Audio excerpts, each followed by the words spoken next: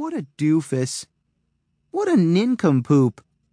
All right, that's enough from my insulting imagination. But before I meet such a stupid end, I should explain what happened before I got here. That will help explain how I got here. It was getting near the end of summer vacation. August. Not much going on in Brooklyn.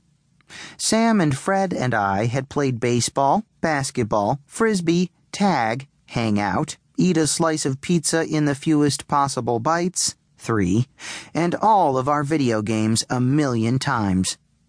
We were sitting on my stoop with nothing to do. "Wow," said Sam.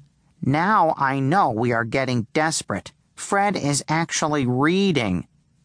Fred looked up from his newspaper. "Excuse me?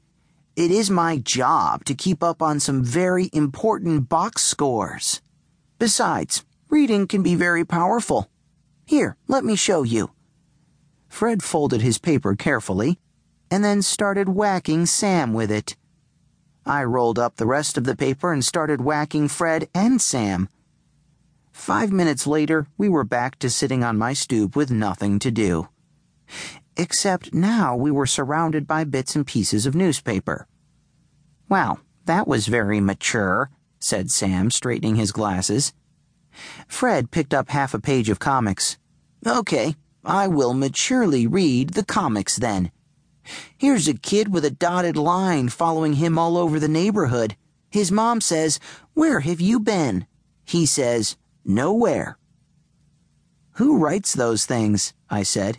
"And do they really think they are funny?" I picked another half page. Here's some more lame stuff. Horoscopes.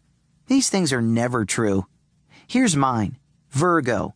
You will explore exotic lands. Don't forget your hat, your sunscreen, and your horoscope." "How stupid is that?" said Fred. "Astrology has been around for thousands of years," said Sam. "It's interesting to think that lives might be affected by the movements of the stars and planets. Read mine, Libra." I read, "There is something to be said for the loyal and true nature of the dog."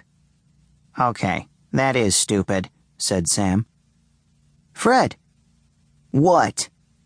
"What is your sign?" "How should I know?" "When is your birthday?" "March 27th. I read, "Aries, the pen is mightier than the sword, but sometimes the rock is mightier than the pen." "Amazing," said Fred. "Just about as amazing as the kid walking around his backyard." We went back to sitting on my stoop with nothing to do. Sam looked down and read the paper between his feet. "Hey, check this out. The YMCA swimming pool is open today. Free for everybody." That's how Sam and Fred and I ended up in the YMCA pool in Brooklyn. And that's when things started to go wrong. We had almost the whole deep end to ourselves. All of the little kids were in the shallow end. The lifeguard wouldn't let us run or jump or dive. So we started playing Marco Polo. That's when things got worse. Sam hung on to the edge of the pool in one corner. He was wearing the most ugly yellow swimsuit you have ever seen. Fred hung on to the ladder in the other corner. As always, he was wearing one of his 1,000,000 baseball hats. And, oh yeah, the book was inside a plastic bag in my backpack next to our towels. Did I tell you about the book? I should. Because when things go wrong, things like finding yourself suddenly standing in the middle of a desert wrong, it's usually because of the book. This particular book is one dangerously powerful book. I got it for my birthday from my Uncle Joe, who is a magician.